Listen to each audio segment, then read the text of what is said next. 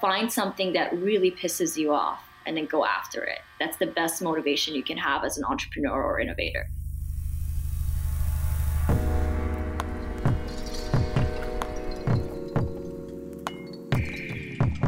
Hello, everyone, and welcome to the Feedback Loop, where consciousness and technology collide. This week, we sit down with Raya Bidshari, a neuroscientist and entrepreneur that many of you might recognize from the numerous articles that she's published on SU's very own Singularity Hub. You may also recognize her from a TED Talk she gave in 2013, when I believe she was only 18 years old, entitled, "What If We Could Create Infinite Minds?" As she'll tell you herself, Raya's got a deep passion for learning and the STEM fields, and in the short 6 years since her TED Talk, she's gone on to become a highly active or even a founding member of many organizations dedicated to updating our educational system and to promoting curiosity, including SciFest Dubai and Academy. Aside from exploring these fantastic efforts of hers, we will also delve into the mental health epidemic affecting many students around the world, the future of education and how to integrate it with some of the principles of Eastern philosophy, and even about Burning Man and the lessons that it can teach us. Now, I don't believe I'm alone when I say that education lays at the heart of many of the issues facing our society, and that it's often there that we find our path to purpose and meaning. So it was a real treat to talk to someone who has so much passion oriented towards making education as exciting and as accessible as possible. And on that note, if you know of someone that you think carries that same passion, don't hesitate to let us know, as we want to ensure we can lift up as many voices in this community as possible. For that or any other questions or comments that you might have, feel free to drop us a message at singularityradio@su.org. And as always, if you like what you're hearing, let us know with a share, a review, or a rating, and help us guide this experience for all of us so that we can be sure that we're bringing you exactly what you're looking for. I think that's enough for me for now, so let's go ahead and get to it. So everyone, please welcome Raya Bidshari.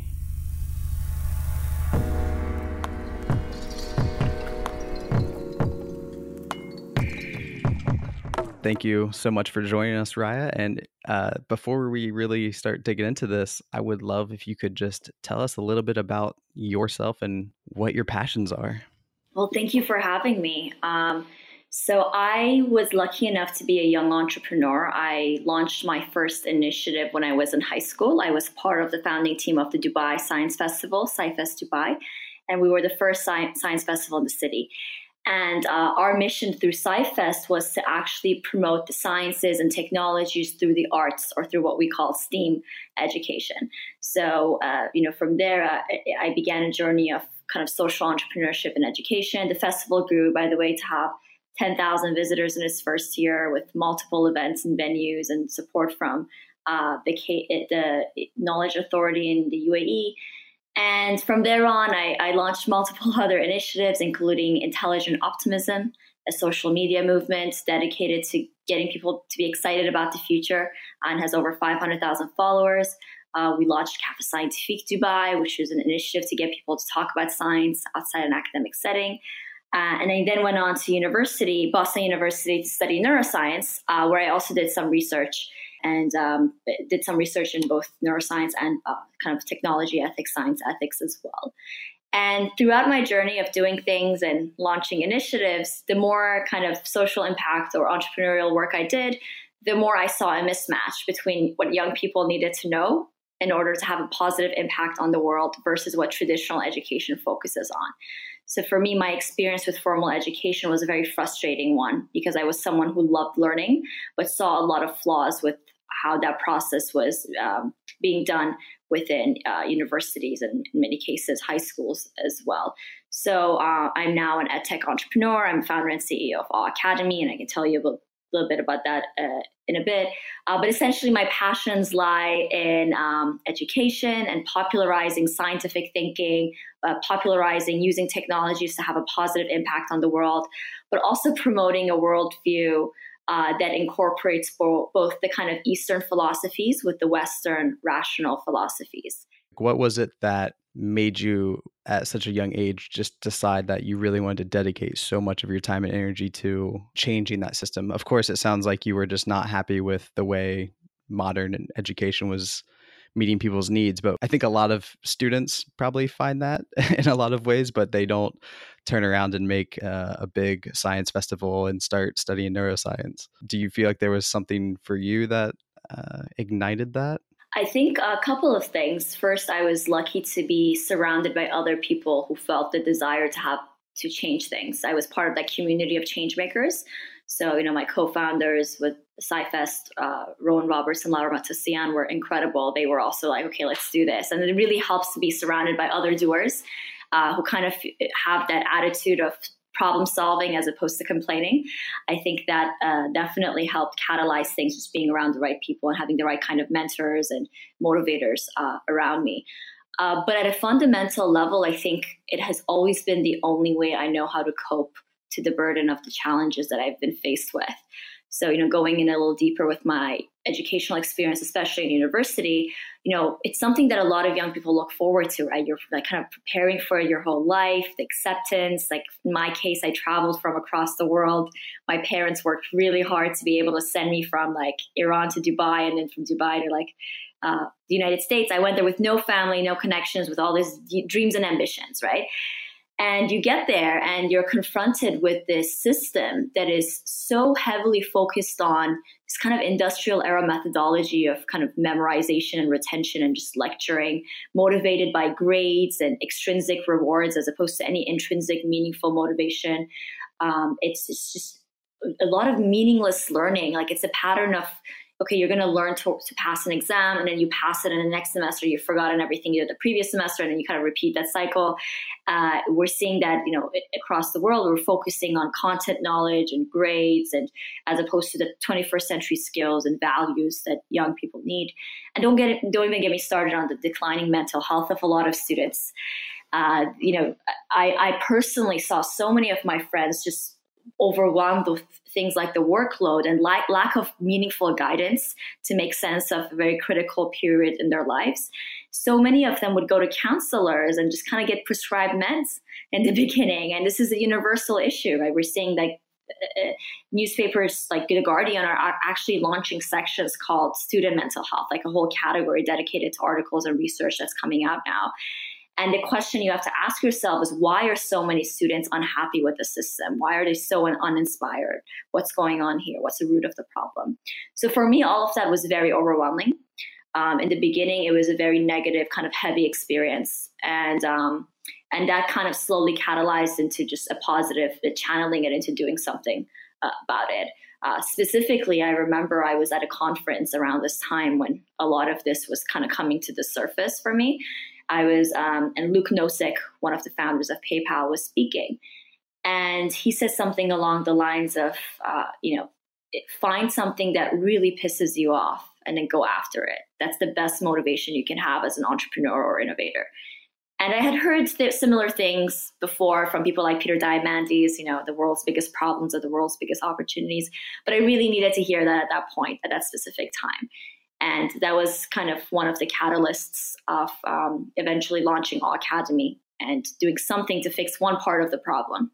It's interesting. Do you think that the change in technology is impacting the mental health as well? I'm obviously a huge fan of technology as well, but I wonder, I don't know the data on it, but I wonder if there has always been an overwhelming fatigue or just sense of inadequacy with our education system ever since the Industrial Revolution, or if that's something that's really ramped up as we've either been exposed to digital technology and that kind of analog system doesn't really meet our needs anymore, or if there's something else where, we are so addicted maybe to the dopamine drip of our smartphones that it's hard to focus on an order system. Just to kind of play devil's advocate here, do you think that the technology is in some ways playing a role in that mental health in the education system? I think at large it does. So for me, technology is a double-edged sword. It's not good or bad by itself. It's how we use it as human beings that makes it good or bad, right? So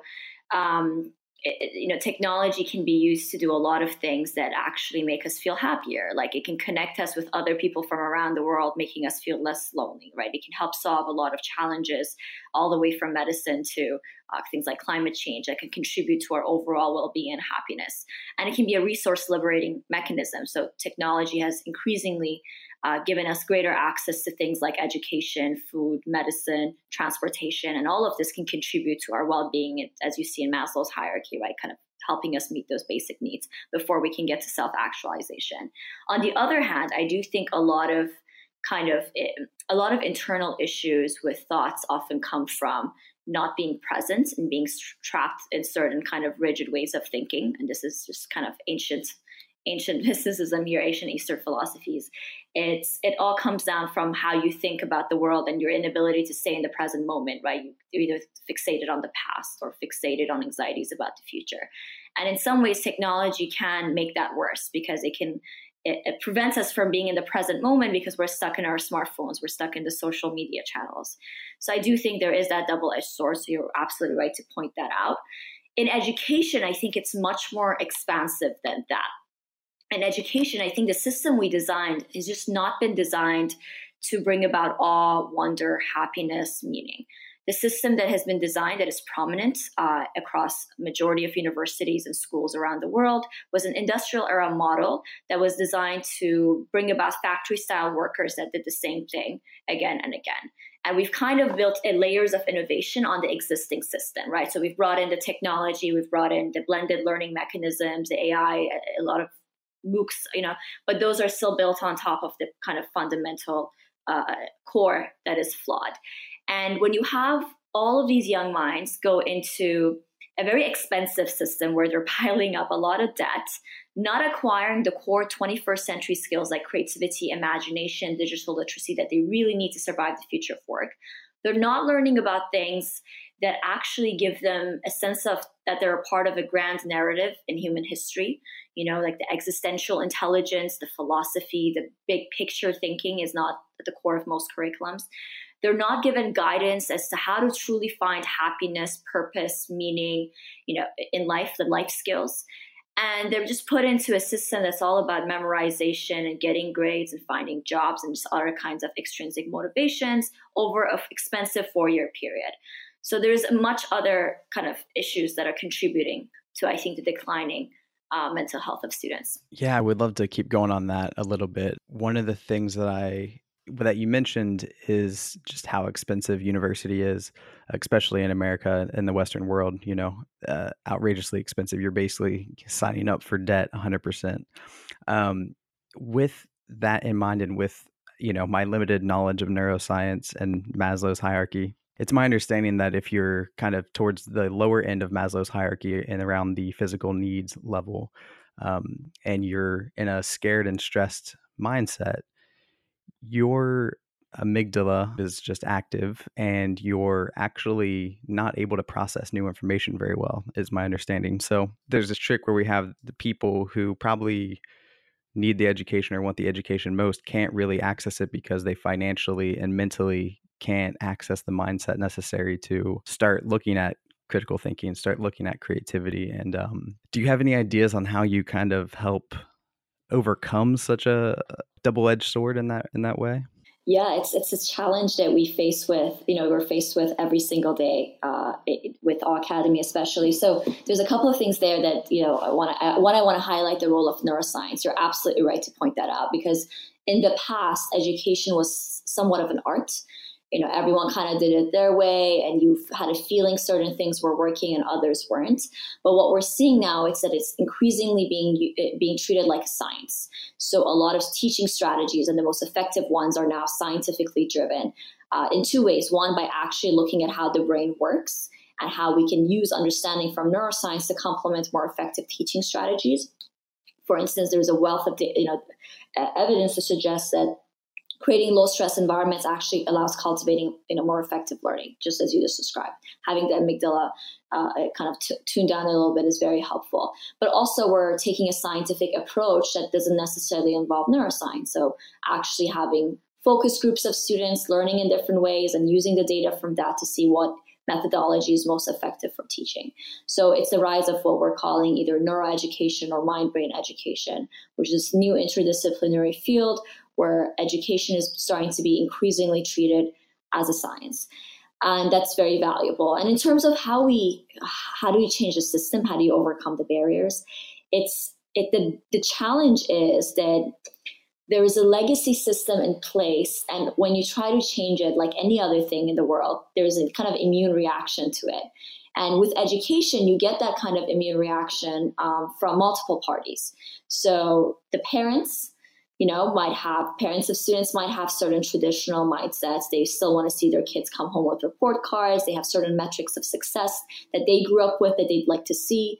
You have university admissions that, or employer admissions that may still require a high school degree or undergraduate degree and certain kind of SATs, grades, test scores, and that feeds into the system. You have institutions that especially the for-profit ones that have monetized the broken system. So it's in their financial interest to keep things the way that they are. And then you have the students themselves, actually. One of the most crazy things for me to realize was how many students could see that there was a problem but would ignore it. Because I feel like if you get a phone and it comes in broken, you get upset and send it back. If you go to a masseuse and they break your bones, you sue them, right? But with our education system, even though we're all just miserable in it, we kind of just accept it for what it is. So there's multiple stakeholders here that are kind of staggering change. There's two core ways I think we can change it. One is thought leadership itself. So my team and I, we don't just do marketing. We actually, give a lot of talks. We have our own podcast. The Adjacent Possible podcast. We have a Medium channel. So we're actively trying to raise awareness through kind of advocacy about the failings of traditional models and what can be done differently. And another way is to actually just create this alternative track. And we're seeing a rise of innovative schools and universities that are just completely overhauling the system and doing things very differently and in a way that's much more relevant in the digital age. And they're using that as an example of, look, here is all the data from this track. Here is, all the students graduating from this kind of system are far more employable, far happier, far more ready to thrive in this, new imagination or digital age, and use that as a kind of disruption strategy to get everyone else kind of up to speed. And so I really think that's the only way. It's being brave enough to do things differently, and at the same time raising awareness about the work that you're doing, so that others can get inspired and motivated to follow the same path. So that sounds like a good chance to talk about Academy. So would you say that is your attempt to help build that other track? And if so, what's the ultimate goal there? You want to bring On, Wonder back into it and help readjust the education system. But let's say you have the chance to look at an ideal world. You can kind of wave a wand to reshape the future. Where do you want to see that evolve into? Yeah, so Academy, what we do, we at the moment we offer future-focused and wisdom-based curricula for high school students. So what we saw was a lot of edtech companies were building amazing layers of technology, like using AI for personalized learning, using blockchain for more secure credentialing certifications. But they were still kind of building those layers on top of outdated content and outdated curriculum itself. So we were seeing the actual curriculum was not being innovated. So we've come undone is through an online platform, but also offline programming like workshops, boot camps. We actually focus on all the skills, value systems, and mindsets that should be at the core of our curriculum, but aren't. So these include mindsets like moonshot thinking, intelligent optimism, growth mindsets, skills like creativity, innovation, entrepreneurship, digital literacy, critical thinking, and even life skills like finding your ikigai, your purpose, having Naiken and gratitude, all the way to exponential technologies and ethical use of technology. So they're interdisciplinary, they're soft skill focused, and they're also very interactive in that all of our students are actively participating in the process. They're doing exercises and activities and working on global challenges and local challenges as they complete the curriculum. We're an award-winning team. We were just up for 3 awards at the BET Education Conference in the Middle East. We've won many others from around the world. And we've been getting a lot of great social proof. And right now we're a supplement to education. This is kind of an extracurricular opportunity, but our long-term vision is to keep fleshing out the curriculum until we are an alternative track to education. And, when I think of the schools of the future, I imagine them very differently than what you see today. So even from the very kind of physical spaces, I don't see the schools of the future being boxed classrooms or kind of lecture settings. I see them as, imagine your futuristic Google co-working space, or a place where young minds go to actually work in teams and work on challenges and express themselves. In that kind of school, the emphasis is more on developing those soft 21st century skills, having blended learning methodologies where when it's, with the content and technical skills, you can learn it at home. But when you come to school, the teacher acts as a facilitator and guide to help you design your own personalized learning pathway, where you actually collaborate in teams and work with other extended ecosystems like corporations, startups, not-for-profits to actually get real life experience. So those are just some of the elements that you can start bringing into a school. And they're not difficult. It's not like we don't have the technology to do them. It's just a question of how the education system or the learning experience is structured. And that's really how I imagine the schools of the future being like. And that kind of and I think that kind of a system doesn't have the traditional grades or the traditional subjects. It's a question of going in there and saying, what is my purpose in life? What problems in the world do I want to solve? What am I good at? What do I love? And kind of having a personalized experience in a meaningful setting with educators that act as guides and facilitators to help you reach that end goal. So some people might argue that if you change society, for instance, to one where there's basic income, where people get, $1,000 a month and they get all of this time to do self-guided education and self-actualization and can just play at their passions. A lot of people would find either a lack of meaning because they're not earning anything, or they would actually be overwhelmed by the freedom of being able to choose anything. Do you think that's a realistic situation, or do you think the reason that we feel that way is because we're kind of projecting our current mindset into that future landscape? I definitely think the reason a lot of us feel that way is because we're projecting our kind of current mindset into that. So this is actually my last call before I head to Africa Burn, which is the regional Burning Man event that happens in South Africa. And the reason I'm bringing that up is because, many people like to talk about an event like Burning Man as an example of a post-AI society where everyone has basic income and actually uses their free time to indulge in radical creativity, radical self-expression, and having a positive impact on the world.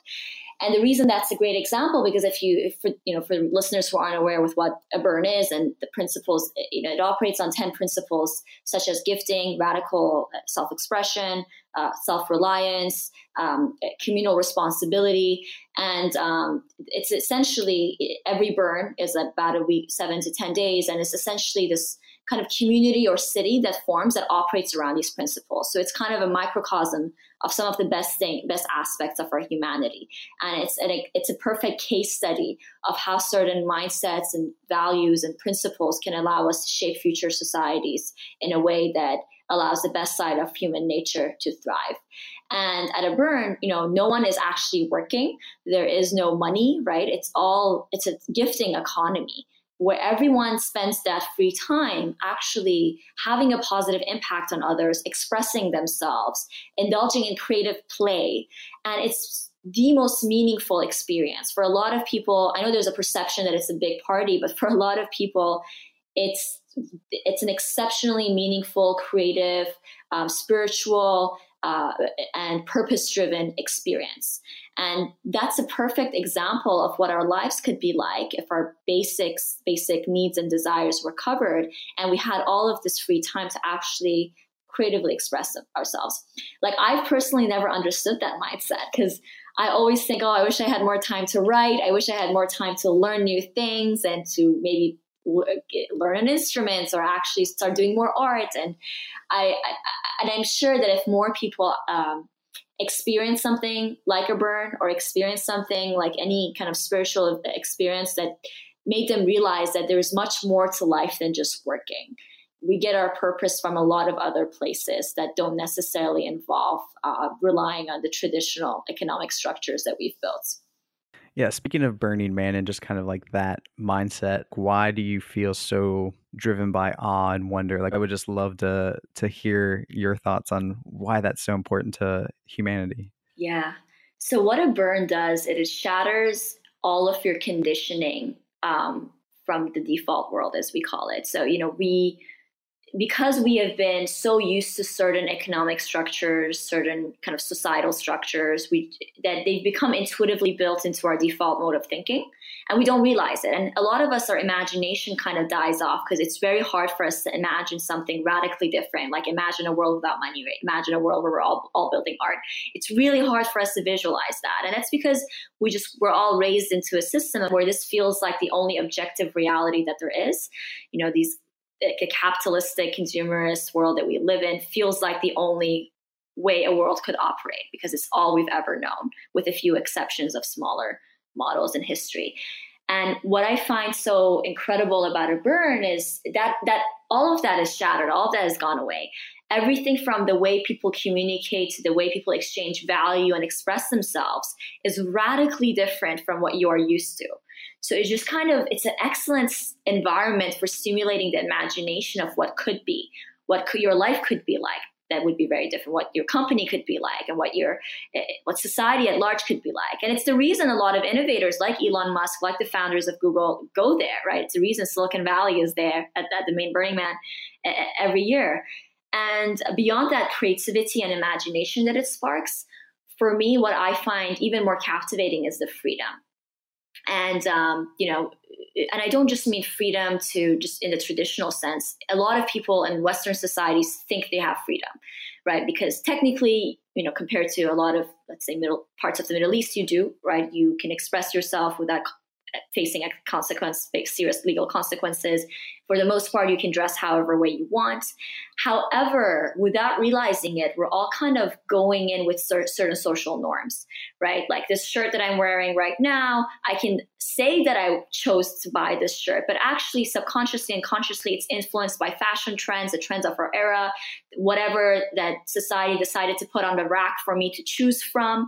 We think we have that freedom, and until you go to a burn that you realize that the way we dress or the way we interact with others is actually strongly shaped by many kind of societal norms and expectations and fear of judgment and so on. So the freedom is just so liberating.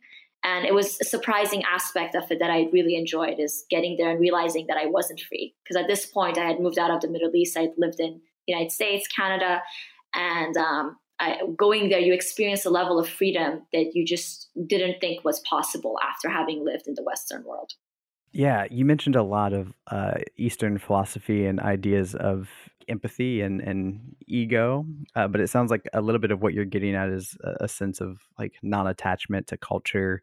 Like, do you think these are really crucial parts for education, and maybe even the fundamental levels that we really need to focus on? Like, is that the starting point, and then the education comes after? Absolutely. It's actually, they're part of our core curriculum. Everything you mentioned, empathy, compassion, mindfulness, various Eastern philosophies, they're part of our core curriculum at Awe Academy, because right now, for a lot of people, if they do teach it, it's kind of an extracurricular afterthought. If you look at most of the problems that we have in our world today, most global challenges, the majority of them boil down to issues in human nature. So things like lack of adaptive foresight, lack of expanded thinking, unethical behavior, inflated egos, tribalism, right? These are the core of the majority of global and local problems that we have in our world today. Like, let's take something like climate change, right? You see lack of sufficient foresight shaping a lot of politicians' views and making decisions within their term as opposed to thinking of the future of humanity. Unethical behavior by corporations and other major parties can contribute to increasing carbon emissions. And you have things like tribalism shaping, preventing people from taking a global mindset to this problem. So one of the most biggest existential issues facing us today actually really boils down to human nature and human flaws. And the way we fix it is by teaching those very things. It all boils down to how we educate young minds from the very core. Imagine if we taught everyone to be mindful, to be compassionate, to be empathetic. Imagine if we taught everyone to feel the sense of interconnectivity with humanity, nature, and the rest of the universe at large. Imagine if we taught everyone to take a cosmic perspective when it comes to their own mission in life and the future of our species, and taught them the ethics and morality and why those things are so powerful. Like, if every single person on earth received that kind of an education, I think we'd be living in a radically different world than we see today. I think that's the key. That's the key way that we can create an exciting future for ourselves.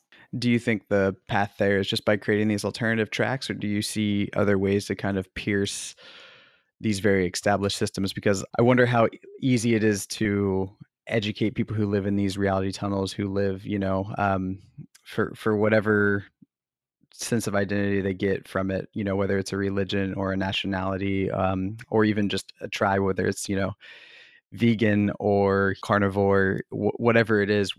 We have so much information out there in the world that people can use to kind of buffer themselves against other ideas and can find something that tells them their way is the right way. I feel like in a lot of ways, people who find Awe Academy and maybe these ideas are fortunate people. They're people who have the fortune of being around people who have had access to these kind of ideas, maybe just as a luxury of being in an environment that allows more of that free thinking. So is there just a cultural zeitgeist that has to change? Do we, push for policy shifts? Like, how do we get to those bubbles that don't want to have their mind expanded, who don't want to have an ego death, who, aren't terribly interested in spirituality or any ideas like that, but would rather just make money? Yeah, that's a very good question. And we definitely don't have a clear-cut answer to that. But I do think that, look, when we talk about education, it's such a broad term, right? There's the formal education of what you get from institutes, schools, academies. And then there's more of the kind of thought leadership type of education, like the work Singularity University does in shifting mindsets to more exponential thinking. There's the kind of education that comes very indirectly, often through pop culture, media, movies, TV shows, and then there's like the other layers of like more societal and cultural views towards things. So there's definitely room to innovate at each of these layers. Awe Academy is focused on one part of it, and I definitely don't believe that we alone can kind of revolutionize that. I think it's going to take a paradigm shift of individuals, organizations, ed tech companies, universities kind of emerging and doing more of this. But it's all about shifting mindsets. The question is, how can you change how people think?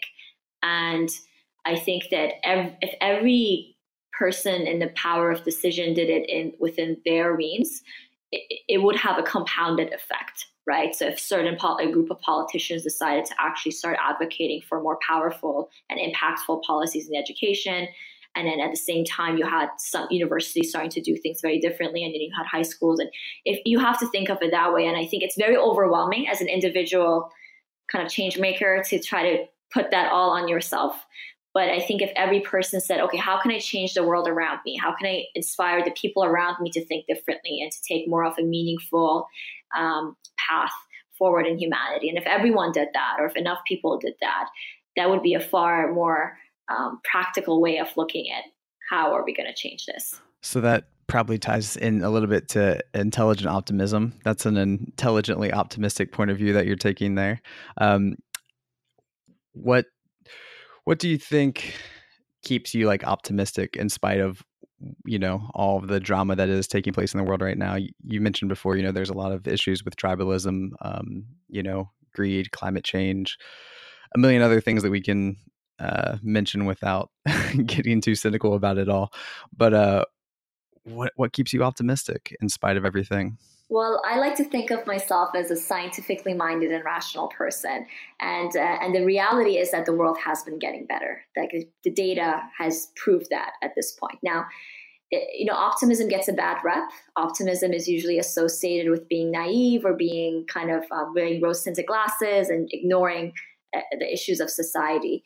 But intelligent optimism, emphasis on intelligent, is all about being optimistic about the future in a rational way, based on data, based on evidence, based on human history, and based on science. And the reality is we're living longer, happier, and wealthier lives than any other point in human history. And that doesn't mean that we don't have problems, right? To say that the world is getting better does not mean that it's perfect. We still have a lot of pressing issues that we need to address. And in many ways, it feels like we're going through a time of flux right now with various global issues that we're seeing. But it's all about recognizing, okay, we've come this far as a species. 99.9% of the species that have ever lived on Earth are extinct. But we as human beings have made it this far. And not only have we made it this far, we have made space programs. We've actually gotten far enough to understand ourselves and actually, get higher up in that hierarchy so that we actually have a more spiritual, kind of elevated consciousness. And we've gotten this far. Now, how can we use that reality to empower us to actually solve emerging problems? And I think it's so important to have this mindset because it's very hard to believe, mainly because news and media tells you a very different story. Our brains are wired actually to focus more on negative news. Evidence from neuroscience shows us that our amygdala fires far more strongly in the presence of bad news than good news. We are more likely to remember negative news. We are more likely to actually dedicate more regions of our brain to process it. And it makes sense because, our neurological hardware was designed for the African savannas where we needed to know what was dangerous and where we really needed to know what the threats were. And newspaper agencies and the media knows this. Hence the saying, if it bleeds, it leads. For every 17 negative news stories, you only get one positive one. Not because there's only for every 17 bad things that happens, there's only one positive thing that happens, but because that's just what our brains are wired to pay more attention to. And if you're a newspaper that wants to, or a media channel that wants to maximize profits and viewership, you're going to go with that methodology. And so imagine being a young person listening to the news, watching the news, and kind of seeing this every day growing up. Imagine what kind of an impact that has on your psyche and your motivation to actually have a positive impact on the world. So it was so important for us to include this in our curriculum, this mindset, because if we want to inspire young minds to go about and solve local and global challenges, they really need to be intelligently optimistic. Otherwise, you just kind of take a back seat and think, well, we're all doomed. What's the point of all of this? And just the last thing there, there's a beautiful quote by Steven Pinker in his latest TED Talk, where he says, human progress isn't about everything getting better for everyone all at the same time. That would be a miracle. Human progress is not a miracle, but about problem solving. And that's what all the global challenges we are faced with, they're not just the end of the world doomsday scenarios. They're just problems that need to be solved. And solving those problems will create new problems, which in return need to be solved. And that's just the trajectory of human progress. All right. Well, I'll leave it there because that kind of puts a nice wrap on it all. Are there any closing thoughts that you'd like to give to everybody, a call to action, or maybe some support we can give you in your efforts? Sure. Well, you can check us out on awecademy.org. That's awecademy.org. And yeah, we I really meant it when I said I don't think it's going to take one organization to change things. That's why collaboration is at the key of what we do. We've partnered up with organizations with like the Millennium Project, Foresight University, and incredible award-winning educators from around the world and incredible change makers from around the world. So if you're someone who wants to collaborate or explore, or even just have a chat about how we can help one another, please check us out on our website, and there's a contact form. Please reach out to us. I'd always be happy to have a conversation with other change makers. Thank you so much, Raya, for spending some time with us before you go down to the savannah and turn it into your creative playland. Thank you for having me.